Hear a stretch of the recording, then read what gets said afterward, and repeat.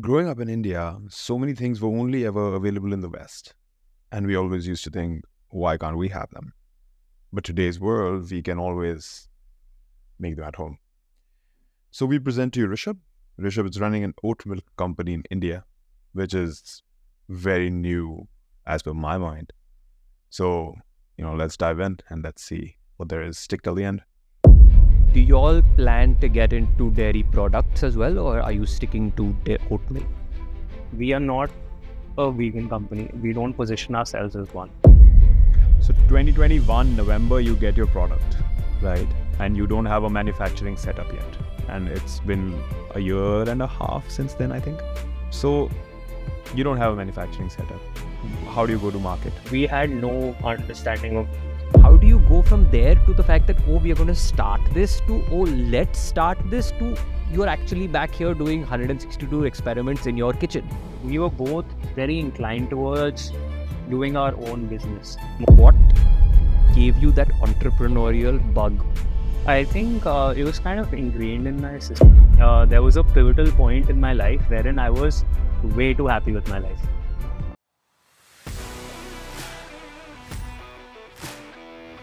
Share this with everybody. Get oat milk to everybody. And, get some to us too. Hi guys, I'm one of the co-founders of OatMlk. We make milk from oats. We've been in the market for over a year and a half now, and we are the ones who do like plant-based milk beverages. And you might have seen us like in coffee shops or retail stores, or might be like a recently added customer of ours. But yeah, that's what I do now. So who is Rishabh? We've heard about oat milk and we've heard, we're going to get into that. But let's start with, who is Rishabh?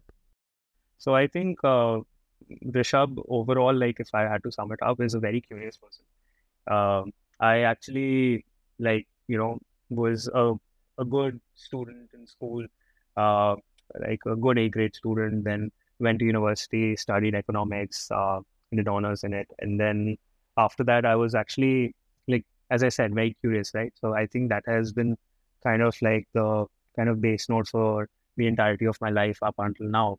And I was working initially within tech, so was looking at cybersecurity and just looking at transformation of business in London. After that, I moved from that into people analytics, completely different field altogether.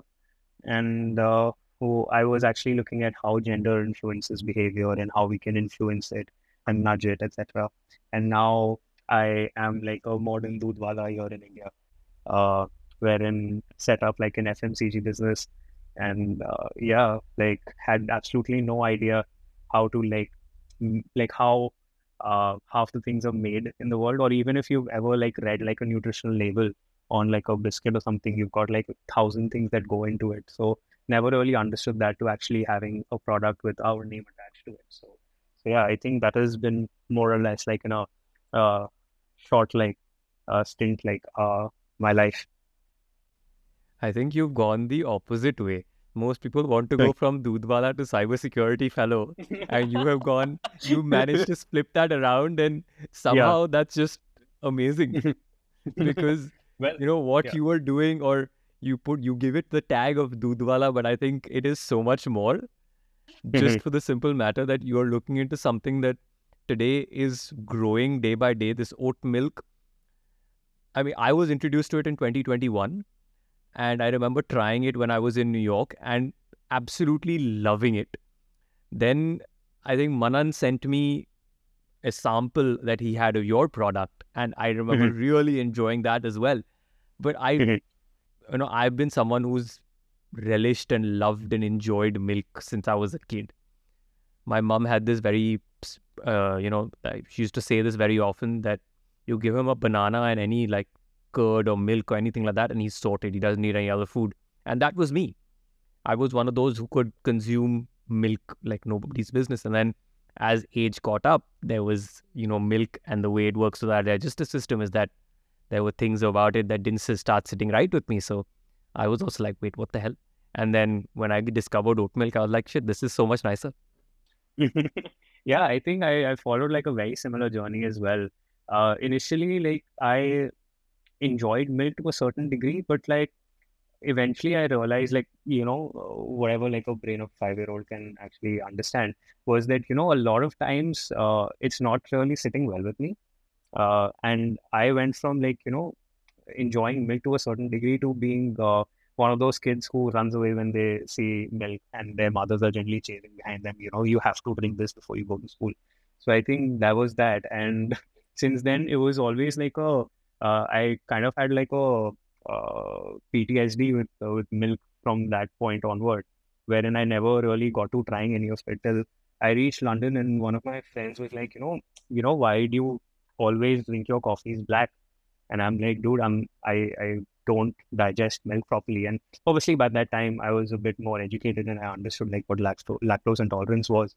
Uh, but they actually introduced me to oat milk, and yeah, and now here we are. I think there's a lot more that happened in the middle to get from there to like but yeah, I completely understand where you're coming from, Vishal. Yeah, so for me, that was not at 5 years old. It was Sorry. at 25 years old. I'm saying for me, it was not at 5 years old, but at 25. So Yeah. there's the inherent difference there, but I completely understand, dude. I had a lot of friends and cousins growing Yeah. up where I was always that kid that, oh yeah, if you're not drinking it, I'm gonna have it. I was Yeah, always makes that sense. kid.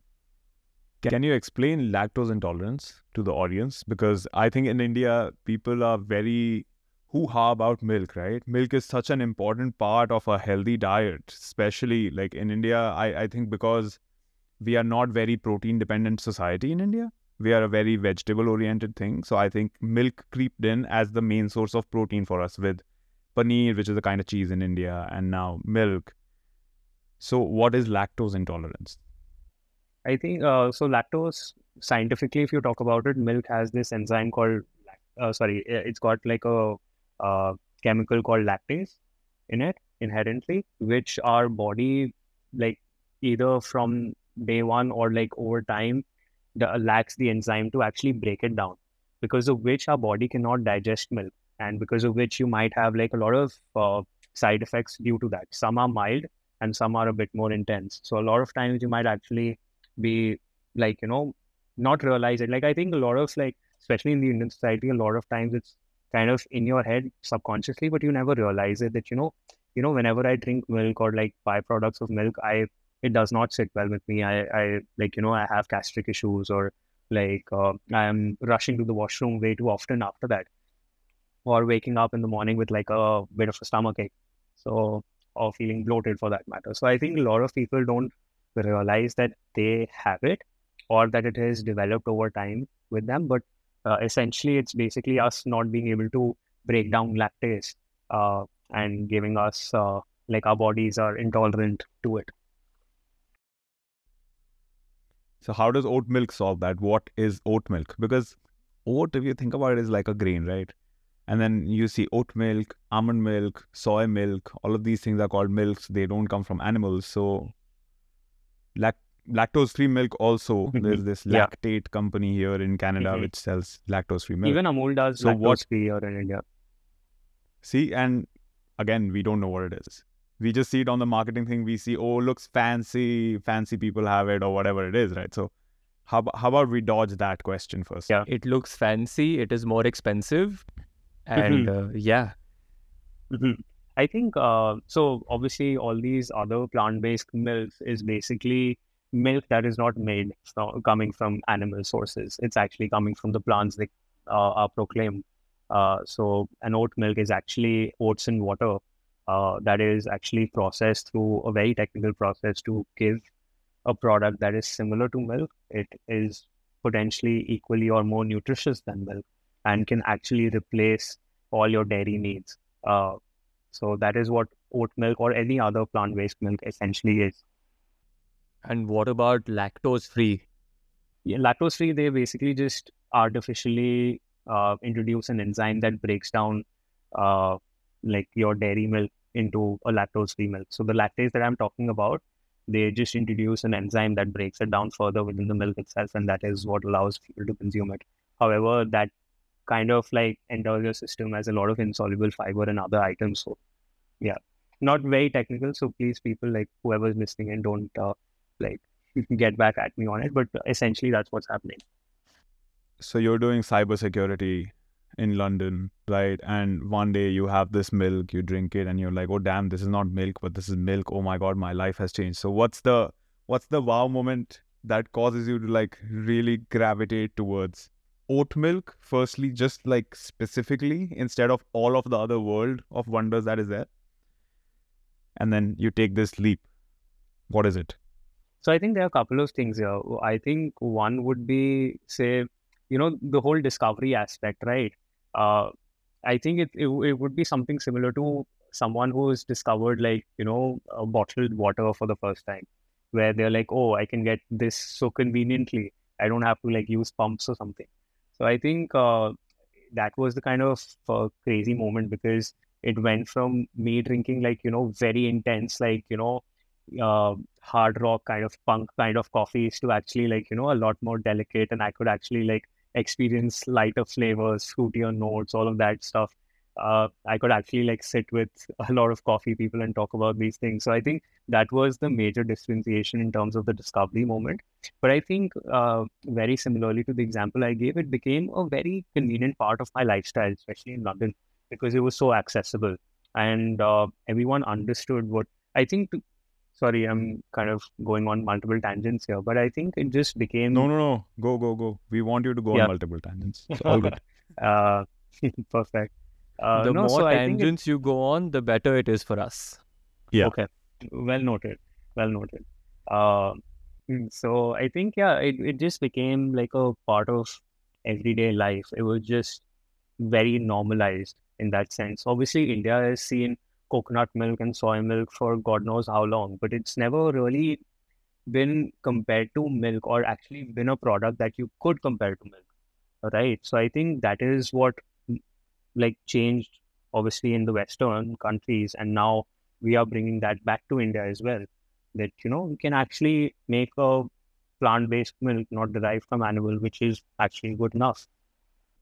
What was the experimentation process like? So, as you said, it is oats and water put together, right? But I'm sure it's not just as simple as, you know, putting a bunch Yeah. of oats and water and like, churning them in a mixer and like, that's Yeah. not the process. I'm sure there's a lot more to it. So how was that experimentation, and how did you get from when you started to now the product that you have? I think we were of a very different mindset when we started out. We used to, so Akash and I, we met at a coffee shop in London, and we both were like discovered that we're lactose intolerant, and kind of conversations transcended from like, why is no one doing this in India, to why don't we do it? And at that point, we got back home, quit our jobs. We were like, okay, how hard could it be? Like, it's legit just oats and water blended together. You just like, that's it. We bottle it, we sell it, we do wonders. And long story short, that's not how it is. So there's a lot like more things that go into it. I think from the sourcing of the right oats, from understanding like how it behaves with different temperatures and stuff. So say for example, today if you were to take a blend of oats and water and just heat it for your, say after straining it, if you heat it for your coffee, it's going to become dalia, or porridge. Yeah. So Yeah. so you're probably so I think like our first kind of like 10-15 oat milks were actually porridge, slightly more liquid, but essentially porridge. But I think what goes on technically is more around like, understanding what actually an oat is made up of, where in terms of obviously the macronutrients, and also like how the protein chains function. Not digging in too deeply on the technical side of things, you basically break down the starch into like simpler sugars. Then after that, you have to understand how the filtration works. You have to make sure that the product is homogeneous. Then you have to ensure that it is shelf stable as well. That today you want a product that can actually sit on shelves. It could not be something that is as fresh as like, just milking oats and drinking it there and then. So I think there's a lot of things that go into the production process and actually developing oat milk on its own. More specifically on the experiments, I think we actually put in the figure on the website, and I know it so like by heart because like we actually logged every single experiment. It took us 162 of them, and I think it was a tedious process of close to almost 2 years researching oats. So from like sourcing the right grain to like other like kind of calcium and phosphate, we wanted to make a product that was versatile. We want so it could actually be heated, it could actually be cooled, you could make ice creams with it, etc. So all the applications part of things, we wanted it to taste good. So today, like it has to be comparable in terms of mouthfeel, in terms of thickness, in terms of those things. And then we wanted it to be nutritious. So as we've gotten like, obviously say the Amuls of the world have kind of spread that, a milk is a glass of milk is what you need every day before like stepping out. So we wanted it to be as comparable as that, if not like better. So, so I think these were the kind of parameters we had, and it took us 2 years to actually develop something from like, to go from oats and water blended in a mixie and filtered to actually having OatMlk as our product. So I think that is the more or less the entire journey. Big button down there. Press the button. We get more likes. You get more stuff. I actually went vegan for like 6-7 months, and I fell into this YouTube trap of let's try to make oat milk at home and how difficult can it be. And I kept getting like dough. I kept getting like dough balls out of that. Yeah. So I can understand on a very, very, very, very like upper level that it doesn't work. Yeah, it really doesn't. So how did you avoid making this dough? What was your We did source not. of We made so many doughs. expertise? No, as in like how did We you made move on from doughs, that? slimes. So I think like obviously after a couple of like weeks researching into it, we also got a food technologist on board just to understand it a bit deeper. We had someone from the US actually support us on this, and interestingly enough, we found her on Reddit. But yeah, she came on board, and we actually did a lot of experiments together. We would actually do it in our kitchens, send her pictures, wait for like it to be morning in the United States, and then get a feedback, and then do it again, and just repeated that for like I think 3 weeks. I think she suggested that you need to use a certain kind of enzyme to actually do the starch hydrolysis, etc. And then we got one, and we're like, okay, now it's gonna happen. It's gonna happen. We did it, and we're like, nope, nothing. Same old dough that we're getting for the past like 2 months now, dude. What is happening? And then I think like a month later, we found the right ingredients to actually make it happen, at least at a home setup or like a semi-industrial setup. And after that, okay, we're like, okay, we've got it. We've got the bench sample, smooth sailing now. Let's go to a factory, replicate this thing. As it turns out, it doesn't happen like work like that either. So if you've got like a lab setup and you've done the trial at home, you replicate that in the factory, it's gonna be a bigger dough. so it's basically man. Like I think we started experimenting in June. We had our bench sample in September, right? But it took us from September till next year November to actually launch the product. So I think we failed like obviously 162 experiments is at home, and then we failed another 5 times at the factory to have a product that was shelf stable. So you had 162 experiments from June to September, and then you went to the factory and you had another year or about what 13-14 months of process there before you could launch in November of 2022 or 2021? 21. Okay. Yeah. And all this also, you're doing all this smack bang in the middle of COVID. Yes, right. That's correct. How do you sustain yourself, like capitally speaking? Like it must be eating up money for a year, and still you don't know if it will sell. You are like, we in India we say Bhagwan Bharose. We are dependent on God and hoping that everything will work out eventually. I have wasted a year and a half on trying to develop dough. Yeah. So how does it go from there? So I think like it wasn't extremely capitally intensive for us. The manufacturing part, yes. but we have always been very frugal with our like initial capex, right? So all these 162 experiments, we did not hire like an office, have that first, or like have a lab set up first. We were just using like old kitchen equipment. I was actually like saving it out of like kitchen cloths and stuff. So I think at that point we were not, and also because of COVID, right? Like even if we were to order something, we don't know if it's going to come in 3 days or 3 months. So we just like, got our hands dirty and tried to solve it ASAP. In terms of the factory, I would say like we did one trial at the factory in November 2020. And then the second trial at the factory was March 2022. 2021. So we waited another like 4 to 5 months before we spent another like, 20,000-30,000 rupees on another factory trial, because we had to go back to the drawing board, understand like how to do it uh, again. And just so I think our first battle was like, making a product that you could heat. And then the other problem was like, how do you withstand that heat? Uh, so like, I think like after the first trial, it was more around getting it shelf stable. But yeah, I think like from a capital standpoint, like we did not spend more than, I would say, like lakh or 2 lakhs in terms of actually basic development of the product. So where's the money coming in at the time? Like, how are you sustaining other jobs while you are doing this? We had savings from our jobs back in the UK. So we just burnt all of that in terms of OatMlk.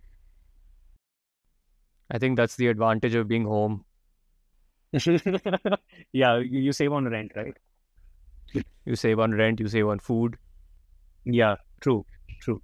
I'm still like at home. Like I do have an office, but like I'm still like working from home half the time. So still trying to save money. So apart from the money, how did you all keep yourself motivated? Dude, like It's very hard. spending a year and a half experimenting and, Yeah. 162 experiments, you have success, then you go to a factory, everything fails. How do you get yourself through this? I think in many ways, I think COVID was a blessing, because it was harder to move on to new things, because a lot of times you would like, the world is kind of paused. So you're like, okay, we've got some extra bit of time lying with us. Like, what do we do? So I think that was one major reason. Apart from that, I think we just really wanted to do it more than anything else. And yeah, like I don't know what else to say. It was just like, I think it wasn't even like we did not feel like giving up in like moments. Like I remember when we did our first manufacturing trial, Akash and I both got back home after that. On the way, we were both crying. And then once we got back home, we called up a scientist and you looking at like, trial 2.0. So I think like there was no, like we did not stop. I think if we would have like, we might be like, we would have just gotten other jobs or something like, yeah, but we just did not stop. I think that is what kept us going. Funnily enough.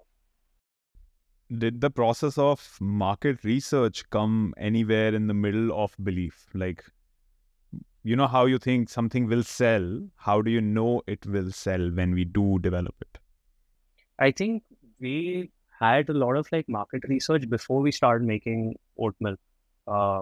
So we were just understanding like trends and like, how the market is changing. Like even from like a personal standpoint, I left India for the UK in 2014.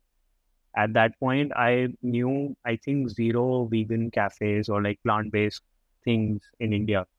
Uh, in terms of availability. Coming back in 2020, I had like 5 vegan cafes in Delhi itself.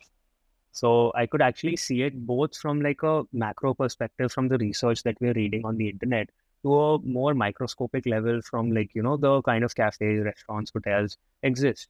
Like it, so I, I feel like still we are still at a point wherein oat milk and other plant-based milk sits as like an add-on onto menus.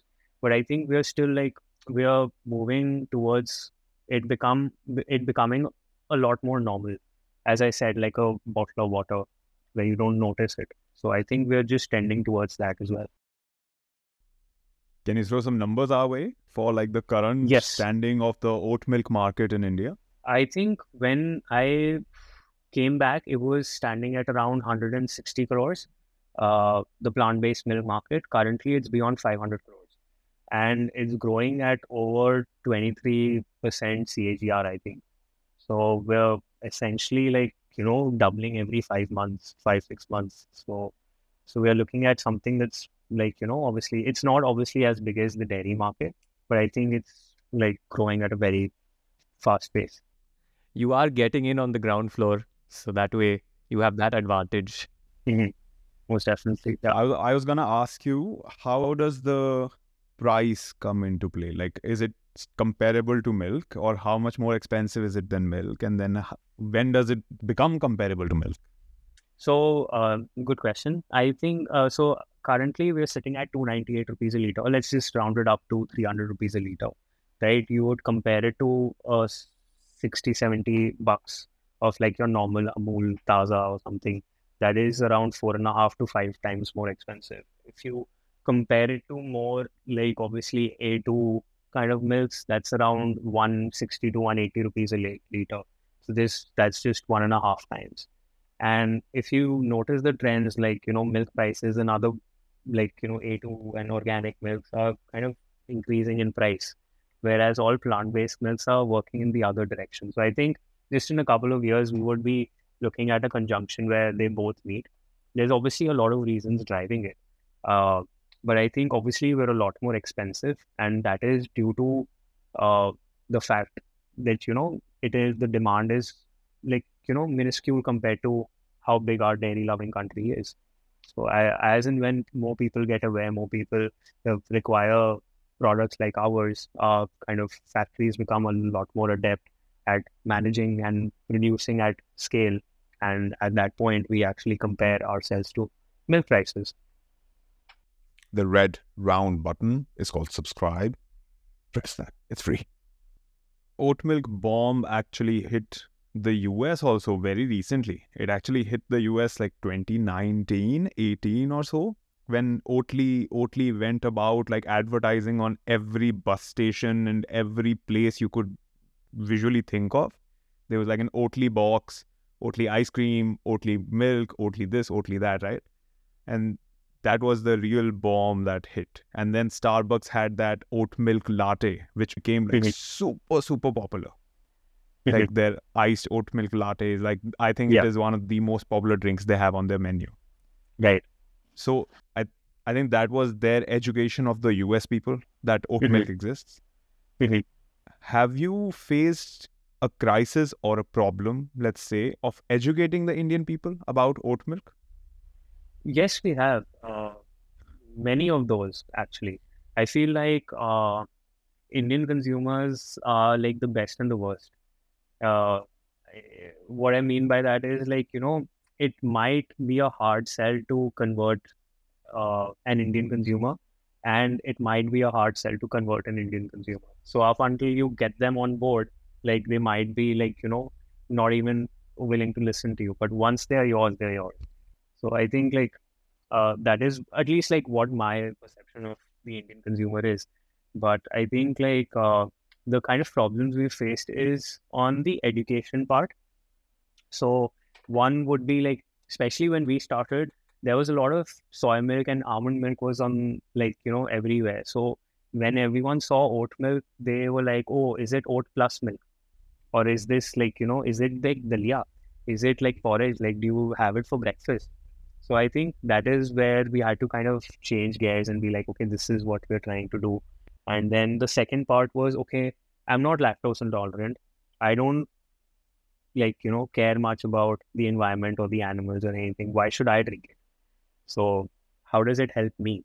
So I think that was the second part of the education, wherein we had to kind of experience wherein like, it's not just about you being lactose intolerant or you not caring about animals. It's just about a product that is firstly like, you can compare quality, right? The kind of dairy milk that you get, it's not always the best. There is a lot of like adulteration, artificial insemination, etc. These kind of issues that do exist, and that is a like say for example, apart from say Amul or someone, we've got a lot of local players in India. So say for example, I talk about my own city. Namaste India is the one that sells milk here in India. In Kanpur. If you talk about Lucknow, Gyan Dairy works. So you've got a lot of local players that kind of dominate regional markets, whereas you would not get one product that is standardized across all markets here in India, which is comparable in terms of obviously health, nutrition, taste, versatility. So I think from that perspective, uh, we we are looking at, you know, a product that is relatively superior, if like, and in terms of like you being able to, like, why should you actually consume it? It's obviously like, apart from quality and standardization, we have a product that is shelf stable in ambient temperature. You don't have to, like, it's not going to go bad in 1 month or like 2 months. It's going to stay like the same for 12 months, right? And it is actually a lot more nutritious than your dairy milk, right? It has a lot more protein. It has a lot more fiber. It does not naturally have any fats in it. We actually introduce some good fats to it, like, your omega-3s and like beta glucans and stuff, which is actually good for your body. So we are looking at like, what dairy was supposed to be. We're looking at like, an alternative wherein, all the false promises that dairy generally has, like, it is something that you have to consume on a daily basis. It's something that is very nutritious for you. You have it for breakfast. I think that is what we're trying to do. Can we get some nutrition numbers? Like, can you break down the macros for me? So like, I'm big on diet and stuff. So I want to know the proteins, the carbs, the fats. Yes, I can compare it to our own product. I don't know about general product, but if you kind of pull up, like, I think the macros in terms of percentages, I think it is around 30% fat, around 28% protein, and I think around 40% of carbohydrates in a glass of milk, right?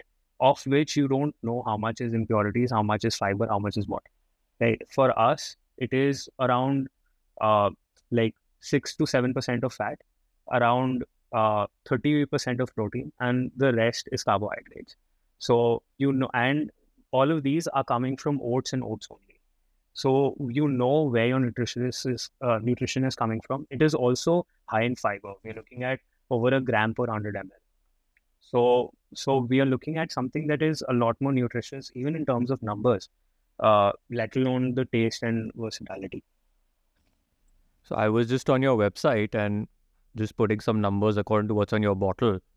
You say in 100 ml, you have 1.38 grams of fiber, 6.59 grams of protein, 11.05 grams of carbohydrates, 1.56 grams of fat, 250.76 mg of calcium, and 1.39 mg of vitamin B12, and there is 79 mg of sodium. The comment bar down below. Click on it. Type out what you want to say. Be asked. Let's go. Comment. This is innate protein from the oats. This is not added on protein by you guys. Correct. Wow, that's a lot. Like 1 glass of milk has around 8 grams of protein. This is 100 ml having 6.3. It's crazy. Yeah, it is. Do you all plan to get into dairy products as well, or are you sticking to oat milk? So currently we're just an oat milk company, but I think like we have a lot more in terms of like the vision of the company. We are not a vegan company. We don't position ourselves as one. Obviously, we make plant-based milk, but I think like in terms of positioning, we are a lot more problem focused. So I think like, and within the beverage category, because in the past 1.5 years since launch, we've understood that is what our forte is. Like actually understanding the whole research, development, manufacturing, and positioning aspect of things. So instead of looking at, say, dairy products or something, we're looking at solutions to problems. So say you do not have a nutritious milk to drink in the morning, we've got one for you. Whether whether you're health focused, whether you're lactose intolerant, whether you're vegan, so it basically check boxes all the potential allergies you might have, potential concerns, restrictions, whatever dietary restrictions you might have, we have resolved it with one web page. What we're looking at is actually resolving similar issues going forward. So now we've launched a protein drink, which is basically something which is more oriented towards your protein intake, or say a meal replacement for that matter. So we've actually combined all those aspects and doing that in a product. We've got other problems that we're looking at, whether you have hair loss or sleep or other basically issues you might have. We potentially have a beverage for you, and that is what the vision of the company is right now. We're looking at a one-stop solution to all your problems through beverages. So 2021 November, you get your product, right? And you don't have a manufacturing setup yet. And it's been a year and a half since then, I think. So you don't have a manufacturing setup. How do you go to market? What do you do next? You just got your product now. Yeah. So we've lots of cold calling, lots of emails, lots of reaching out to we had no understanding of this business. We did not understand how the market functioned, and it was very easy for everyone to just eat us up, chew and spit us out. It's so easy to do that. So I think for us it was just a lot of cold calling, understanding. Oh, okay, so that's how you work. Oh, you don't want to talk to me. Okay, we understand. It's okay. So I think for us, it was to understand what works well for us, right?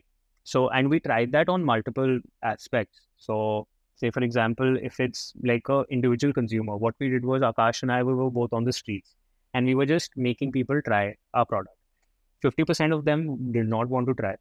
Obviously, we are strangers, or offering them milk colored liquids and stuff. So they're I'm not going to try it. But obviously, I think in that 30 seconds, that is our kind of elevator pitch. Why should you try it?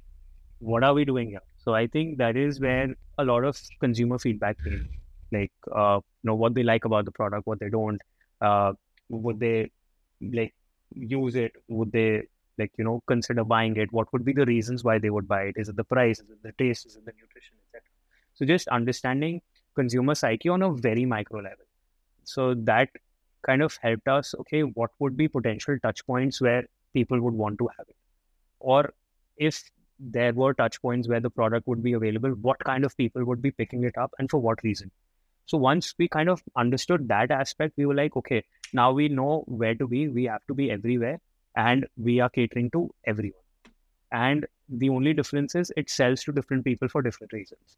So you just need to highlight that aspect for different people. So say, for example, if you're sitting at a hotel, we would just we would make you think about a more nutritious product. If you're looking at a retail shelf, we're looking at a glass bottle compared to all the Tetra packs crowding the shelves, and a minimalistic design that actually pops out. If you're a kid, we actually have a little giraffe on the back for you to kind of engage with. So it's just those kind of little things that we understood and kind of implemented with our product. Yeah, so I think it's just those little things that actually make a lot of difference in terms of you understanding your consumer and the product a bit better, and that kind of allowed us. And also apart from that, with the contractual manufacturing, we had MOQs attached to it, right? So for us, we could not go full blown D2C, and plus, as I mentioned, we were very frugal with money, so we had to be very careful where we put our money in. So we looked at all potential B2B avenues that we could kind of cater to. So whether that's hotels, restaurants, cafes, offices, schools, that is where our initial focus was. And slowly, once we kind of started building that out, we got some money, we paid a certain few listing fees and got into general and modern trades of the country. Few words, clarification needed. So one, can you tell me what contractual manufacturing is and how do you get that? Second is, what do you mean by an MOQ? And just the difference between B2B and B2C approaches for your outreach. Sure. So contractual manufacturing is where someone is actually helping you convert your product from raw material and packaging material to a finished product or a finished good. So they are basically the ones who are doing job work for you. The recipe, the process, everything is yours. but they have the infrastructure to actually convert this product for you. So you get into a contract with said manufacturer to manufacture products for you. The second one is MOQ. MOQ is a minimum order quantity. Obviously, you cannot go to a manufacturer and be like, can you give me 500 bottles? I want to test the market.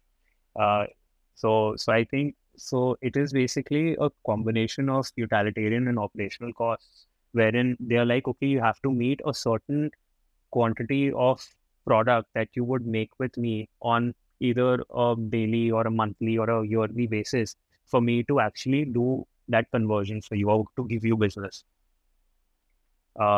So yeah, that's MOQ. What was the third one you had asked? Your approach to B2B versus B2C, like outreach and product. So B2B, I think one good sell for hotels was glass. So we always like wanted to kind of stand out in the market and also have a lot of reusable quality to the product. So we did not believe in Tetra packs or like plastic packaging. Obviously, like, I've also had turtles as a pet, so obviously it hurts me a lot. But like glass bottles is what we wanted to do, right? And that's something that is a bit easier sell to a hotel compared to a PP bottle because it looks prettier. It kind of goes with their aesthetic. But our B2B approach was mostly like, just reach out to everyone, understand how these businesses work. Like hotels has a very different kind of food chain compared to a restaurant or a cafe. And what we believed in our B2B approach, most importantly, was to sample it. We understood the fact that, most people would not have tried it and almost everyone would have not even heard about it. That was the mentality we had that, this is an alien product. No one knows what this is. So we are going to make them, and the best way to educate someone is for them to try it. Once they try it, if they like the taste, then you can have a 30-second conversation with them. Before them trying, they're just going to say, no, boss, main to gari nahi sakta, I can't do this. So I think like for all our B2B, and still till date, what we do is, hey, we think like, our product is going to sit well with you. Here's a sample. Try it. Try it first. If you don't like it, end of conversation. If you like it, let's talk more. So I think that was our B2B approach. For B2C, it was more around like, actually with both, it was more about creating that infrastructure. So today we're sitting in Kanpur, manufacturing in a different city with people working remotely for us and with like cities we cater to. So currently we're in 40 cities in India and we export to UAE and Singapore. And within these, we are working with glass bottles. So we cannot do a traditional D2C model, right? Or at least like we did not know how to do it because you cannot ship 2 bottles or 4 bottles or 10 bottles of glass. Or even when say the volumes increase, say 100 bottles of glass from say Kanpur to a Chennai or a Kerala or a Pondicherry. So we had to actually create that infrastructure of say warehouses and distributors and people who would actually be working with us to do last mile fulfillment. And I think B2B kind of gave us a kind of kickstart, which allowed us to create that infrastructure. And that is what allowed us to kind of slowly get into B2C. Like even if you go onto our website and order like OatMlk right now, it's going to reach you within 24 to 48 hours. And the reason for that is that we have that infrastructure that we've built over the past 1.5 years. 40 cities is a lot for like a year and a half. That is crazy expansion. Really, I want to congratulate you on that. Thank you. Just going back to starting up again. You said you met Akash at a coffee shop and you both bonded over being lactose intolerant. How do two people doing cybersecurity or corporate jobs in London? He was not doing cybersecurity, by the way. Just sorry to cut you off. He was actually a data visualizer for Rolls-Royce. So he was actually looking at engines in the sky, actually data of engines on a screen. But like, it sounds nice when I say sky. But yeah, go on. So the two of you doing corporate jobs in the UK, living life in London, which is one of the top 2 or 3 most popular cities in the world. A lot of people would give an arm and a leg to be in your position. How do you go from that place to then coming back to Kanpur in India and setting up your, I mean, how do you go from there to the fact that, oh, we are going to start this, to, oh, let's start this, to you're actually back here doing 162 experiments in your kitchen? Yeah. So I think for both of us, it was just, I think we were both very inclined towards doing our own business more than anything else. So if I talk from a personal standpoint, I was like, you know, uh, I felt like I was turning a bit complacent in my corporate job. I felt like, I could do a lot more. And it was just like, that, life is too short kind of a thing, but in the opposite direction. So I was like, okay, I want to build something from scratch and have complete autonomy over there, wherein I'm actually in the driving seat. I'm actually making decisions. I'm actually like, seeing the company go from 0 to 1. So I think that is where like my motivation personally came from. I think it was very similar for Akash as well. We both are kind of like acquaintances from school, by the way. Both of us from Kanpur. So I think it just like, so happened that we were both like, okay, we'd want to do something of our own. So we spent, before this June, when we had actually come back, I think March to June was the lockdown. And that is when we would sit down every day for like 5 hours and just like brainstorm on what's happening in the world, what are the things that we could do. And I kid you not, we came up with around 20 business plans, and out of which 19 of them were in tech, and only one was OatMlk. And the reason why we selected this was like, with all these other 19 ones, we realized that, we have to explain our product. Whereas like OatMlk was the only physical product we could just put on the table and be like, oh, yeah, this is what we've done.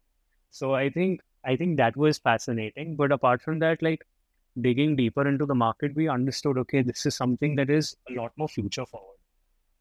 Tech wherein we get to, like, obviously there are a lot more people who might be a lot more adept than us. But OatMlk was just, I don't know, man, like I might be coming up with words, but like I think it just felt right for some reason. We did a podcast with another podcaster very recently, and she asked us that, what do you think is the common theme between all the entrepreneurs you talk to? And at that time, we were not very clear about the answer. But now I feel like both Vishwas and I might have more clarity that all of the entrepreneurs are a little like cuckoo in the head. And that cuckoo-ness is very important. The people who believe they're going to change the world, right? And you cybersecurity, data visualization, come up with 19 tech ideas and end up, sieving oat milk and water from a sieve and producing dough. And then now you are in 40 from kitchen cloth, saving money. It took us 2 months to get an industrial sieve, by the way. It was for $600. And moving from London to Kanpur and not knowing what is happening and what will happen, sitting in the middle of COVID, and now in 40 cities, producing different stuff for businesses as well as consumers. 40 Hands cities, down, 3 countries. 3 countries, like, it's madness. And I love it. I think this madness is so important. Otherwise, life would be monotonous, right? To just go on. You could still be in cybersecurity, make like good pay, live like a decent life, and then die. But Dude, I am telling you, I know so many people who would give an arm and a leg to be working in London at a cybersecurity company, just, doing their thing and living in that city. And which is why it was even more, what do I say? Why it stuck out to me even more. So my next question is going to be, what gave you that entrepreneurial bug, or what did you see when you were little, or whenever you got this thing that I want to do something on my own? Where did that bug come from? I think it was kind of ingrained in my system because I come from my family has businesses, right? So come from a background where my father did business as well. But I think like always I've been very independent when it came to my life decisions. Like even when school was happening, like to be honest, even if you ask my parents, they wouldn't know what I studied in economics, what my like major was in, etc., etc. So that way, like like they were happy for me, but like very limited involvement in my personal decisions. So I think I always wanted to do something of my own, but I never knew what or how. So I just like, as they say, follow the rat race. I studied economics because I got the lowest grade in it in school. I was like, okay, this is something I don't know. Maybe I'll get to know better at college. That's why I applied for that degree. Did that. And then I was like, oh, tech is interesting. How about we do cybersecurity? I've never done that. And then, go from there to like doing people analytics. Like, I want to understand behavior a bit better. So let's do that. And then, so I think even like the reason why I applied for a job, and I remember telling my friend back in college, like I remember telling my friend, dude, I really don't want to do a job. I think I should go back home and do something of my own. He's like, bro, you can only say that if you have a job to not say yes to, right? You don't have a job. What are you saying that I'm going to say no to a job? So I'm like, fair enough. Let's get a job first. Smart friend. So, Smart friend. Let's get a job to get out of the job. yeah, he's like, you don't have any companies telling you, get a job, or like, they Get don't have an any job option. offers. Like, yeah. So This is such an important thing, dude. I don't think, I mean, at least I wouldn't have thought about it this way. This is so interesting to understand because this makes so much sense that, when you say that, oh, I do not want to do a job and go back home, you have to at least have a job first. Otherwise, you're like, you don't have any other options, so you had to go home. yeah, exactly. What are you saying no to? You don't have any other option but to go back home and do Exactly. something. Exactly. So I think once I got a job, I was like, man, I'm not confident enough to actually quit all of this and go back home. So I think there was a pivotal point in my life wherein I was way too happy with my life in London. I was like, okay, I have a great job. I have a great life. I have great friends. My manager is not mean to me. My work hours are 9 to 5. I'm living the best of like, life. So like, Let's mess this what? up. Let's mess this up. Yeah, I mean, like, I was like, okay, I'm like, life is like, solved. It's like, you die now. What's new?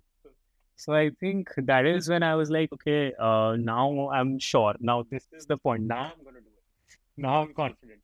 Interestingly enough, I quit my job. I think 6 months before I got my ILR. Not even six, actually, 4 months. What's an ILR? It's an indefinite leave to remain. It's basically like an equivalent to an indefinite visa or to the UK. Permanent it was residency, essentially. permanent, yeah, PR, yeah, basically a PR. So I quit like I think 3 months or 4 months before I got one. No way. Yeah, and the only Damn. reason was like if I have a PR, I'm gonna like quit at the third experiment. I'm telling you. So so I think it was like You I didn't can't have a want the fallback. safety net. Yeah, Yep. he's like, don't be comfortable. I won't do it if I'm Damn, comfortable. man. Respect. Yeah. Help me. Just wow. Awesome. You gotta love this entrepreneurial My thought boat process. is you know? too stable, so let me rock the boat. No, And let you me know poke a what? hole in it. Actually, it was more like let's skip the boat, let's just dive in. Yeah, let's just No, jump there's in. an ice. There's no iceberg, but I'm gonna plant an iceberg and ram straight head first into it, and let's see if I Yeah. can survive. Wow, Yeah, yeah. love it. We're still surviving love only. this. Still doing Dude, that. you're surviving. You're doing well. You're in 40 cities in 3 countries. I think that is much more than surviving. Yeah. It takes you 15 months, 16 months to take out your initial product, and what? Yeah. 15 months on, we're Mhm. in a Yeah. in this zone, and that is amazing. Mhm. So if you don't mind sharing, what are some of the numbers that y'all are doing? What are some of the revenue numbers or things like that you are doing, if you were really So comfortable sharing that? yeah, I think I think I would just talk about like March because that's fine. We closed March at I think we did just close to 2 crores. Our first like financial year. And I think right now, this year, we are looking to clock around 6 crores. Uh, so yeah, so that's where we're at in terms of numbers. Yeah, I think we had obviously a lot of issues like in the first 1.5 years. I think we would have reached this 6 months ago if not for all the failures and issues. But yeah, at least we're surviving. How many people does it take? How many people do you hire? Like what's the setup size? So currently we're a team of 10 people, including myself and Akash. It was 3 of us a year ago and 2 of us a year and 2 months ago. So you launched your product with just the two of you? Yeah. To everybody who says that I need to hire people, I need help, I need this, that, and the other. Yeah. Burn your boats. So are you all profitable? Yes, we are. So we are. So I think we were unit economic positive always, but we became like EBITDA positive like 3 months ago. That is amazing. You are EBITDA positive in a year in a thing which is not even like very popular in the country. It's mad. Where you're giving glass bottles while you could have easily used plastic and like increased your margins. Yeah. Amazing. Thank you. Yeah, I think that's all that's left to do. Yeah. Where do you see this going? Like, what is your, how, 2 to 6, what is that transition like? Or how are you all seeing that number? Or, you're 3xing in the span of, you're going from 2 to 6, so you're going 3x in the span of one financial year. How are you seeing that? What is the change? I think it's mostly coming from increased focus on B2C. So as I mentioned that we've been very B2B, right?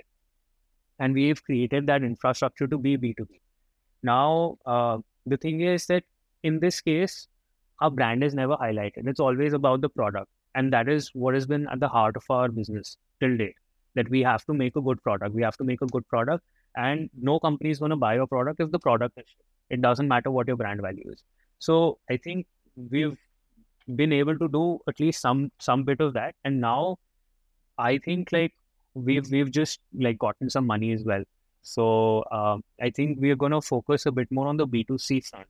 And the reason why we're scaling faster is because now we've got that infrastructure, so we can focus a lot and push a lot more on the marketing and sales side of things. And we've also got a couple of new products coming in. We've just like kind of soft launched chocolate protein. So that's going to be like, I think this is just hitting the shelves as we speak. So I think we're seeing growth from all fronts, whether that's channel growth, whether that is location wise, whether that's product SKU, or I think in all fronts we're seeing growth happening and pushing in all directions. So yeah, and we've got a good team to actually make it happen. So Send me samples. yeah, of course. We'll reach you in a couple of hours. Just drop your address. Big and the most important question is, when are you launching in Toronto? Oh, we've actually sent some samples, by the way. Oh, really? Yeah, Send but them my way, man. yeah, we'll do for sure. But I think hopefully, I think this year we should be in the US. Canada, I think hopefully by next year. Amazing. Yeah. The velocity at which you guys are going is crazy. You gotta love that. That is superb. So when you look at US and Canada, are you looking at setting up manufacturing there, or you're just going to be exporting to them? I think we'll start with export. We'll understand the market, because like even with UAE and Singapore, like we understand that it functions very differently compared to the Indian market.